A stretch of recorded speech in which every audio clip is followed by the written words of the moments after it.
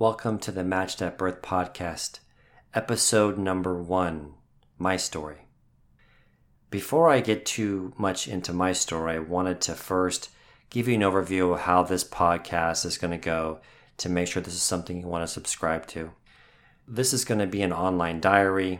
I'm going to be updating you on my journey to answer a few questions. 1, is destiny real? 2, are we born with a personal legend? Is this something that we find along the way? Or are we really born destined to do what we do? 3, is there a soulmate out there for us? Was that person also born knowing that we were going to cross paths at a certain time in our life when we're ready? Or do we just fall in love with random people and there's not much behind it outside of that? And then 4, lastly, are there others that have passed on the other side that are trying to help us achieve our goals, or trying to look out for us and give us support even though we don't know it's there? That is the goal for me. If you're interested in finding out more about these topics, then please subscribe. So let's get started with my story. Growing up, I think a lot of people in school knew exactly what they wanted to do. In high school, there were people that said, I want to be a lawyer, I want to be a doctor. Everybody had a clear vision of where they wanted to go. And when I was younger, I told my mom that I just wanted to help people. So I thought I'd be a police officer. And she was not having it. You are not getting shot over a pair of tennis shoes.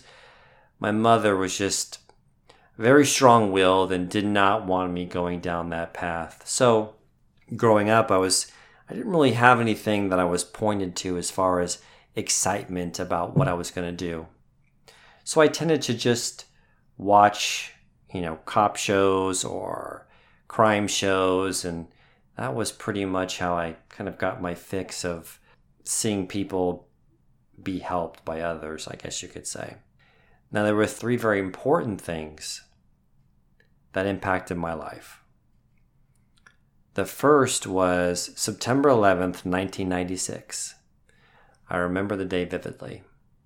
I had received a call to come down to the hospital because my sister was in labor.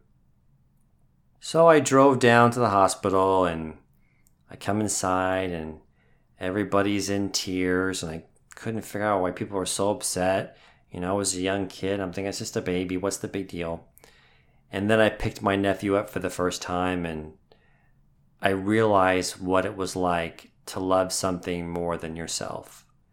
I know they say that when you have a child, your life changes. I wasn't expecting that when my sister had a baby that it would change my life, but it did. I ended up in a situation where I was living with them for a few years, and as I was transitioning to another city, and I remember that, I really bonded with my nephew, and I used to drive to work like an hour and a half each way, and I would worry about on the drive, my nephew being safe while I was gone. I couldn't protect him when I wasn't there, and always worried about something happening to him. My passion started to unfold from that connection with my nephew. I went to a Get Motivated seminar on June 19, 2001, a few years later.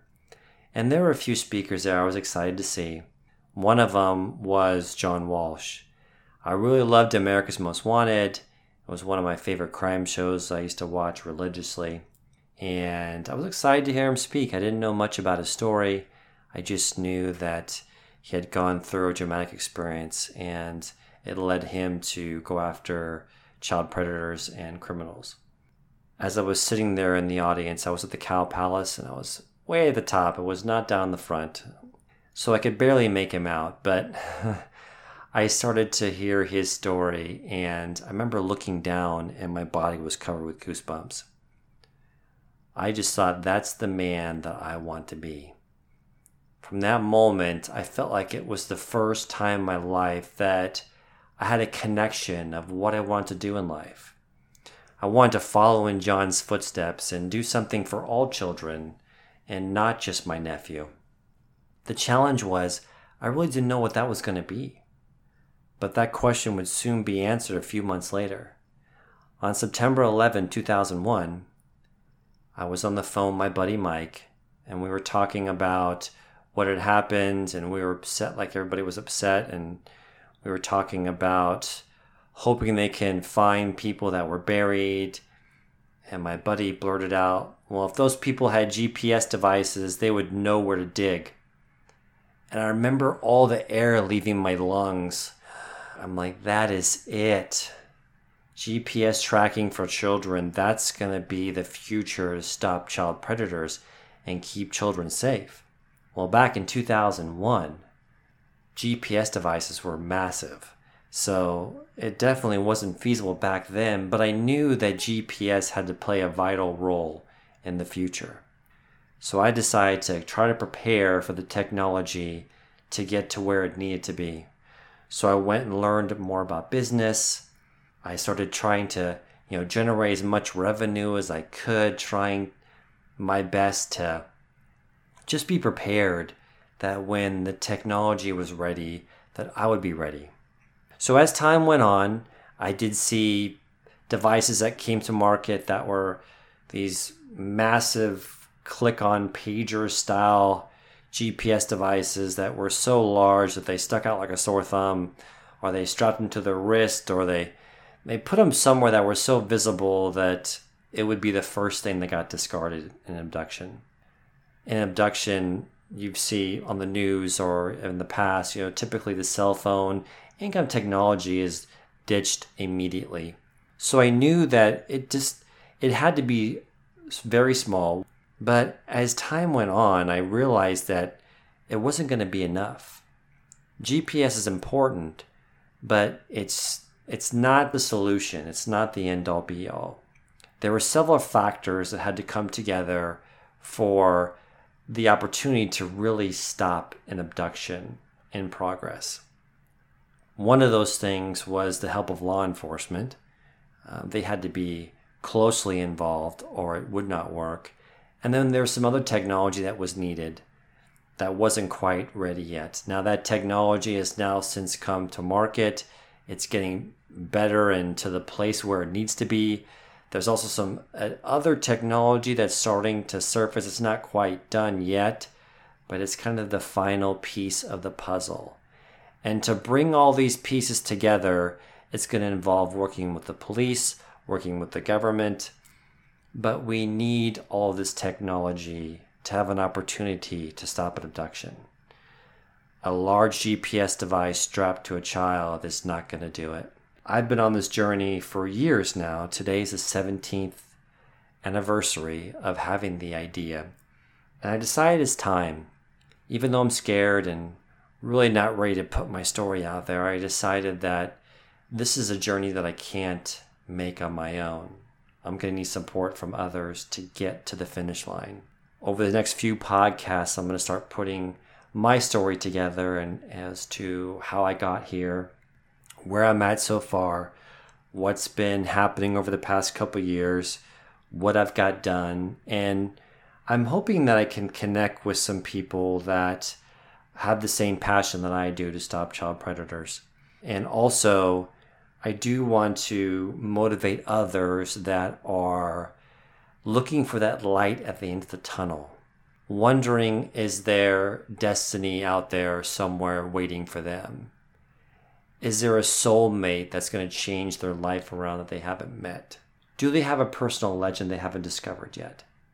If these are some of the questions that are puzzling you, are you wondering, are you alone? Is there people out there trying to help you that have already passed? All of these questions have come up on my journey. So I'm going to answer those questions for myself. Now, if some of the subscribers reach out and want me to do some interviews or dig a little deeper into certain subjects, I'll be happy to do that. But just consider this podcast as an online diary. It's going to be randomly updated, so please don't subscribe if you're looking for a weekly show to listen to. I'm not sure how often the frequency is going to be. I just know that it's going to be random. It's going to be more centered around something happening where I can give you an update, whether that's love life or whether it's my personal legend, something new that's happened. And sometimes I'll just maybe talk about how I'm feeling or what I'm going through on this journey. I'm really hoping by putting my story out there that I can give strength to others and let them know that there is a light at the end of the tunnel. If you are struggling to find your personal legend, wondering what your place is in this world, what is your destiny, or just wondering where that soulmate is and if they're ever going to finally find you. I'm hoping that my journey may give others hope that are trying to answer the same questions that I am. So I appreciate you listening to this first episode.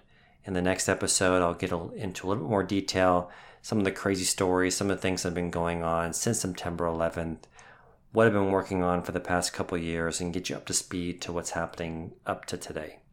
If you're interested in asking me any questions or giving me positive energy, you can go to matchedatbirth.com.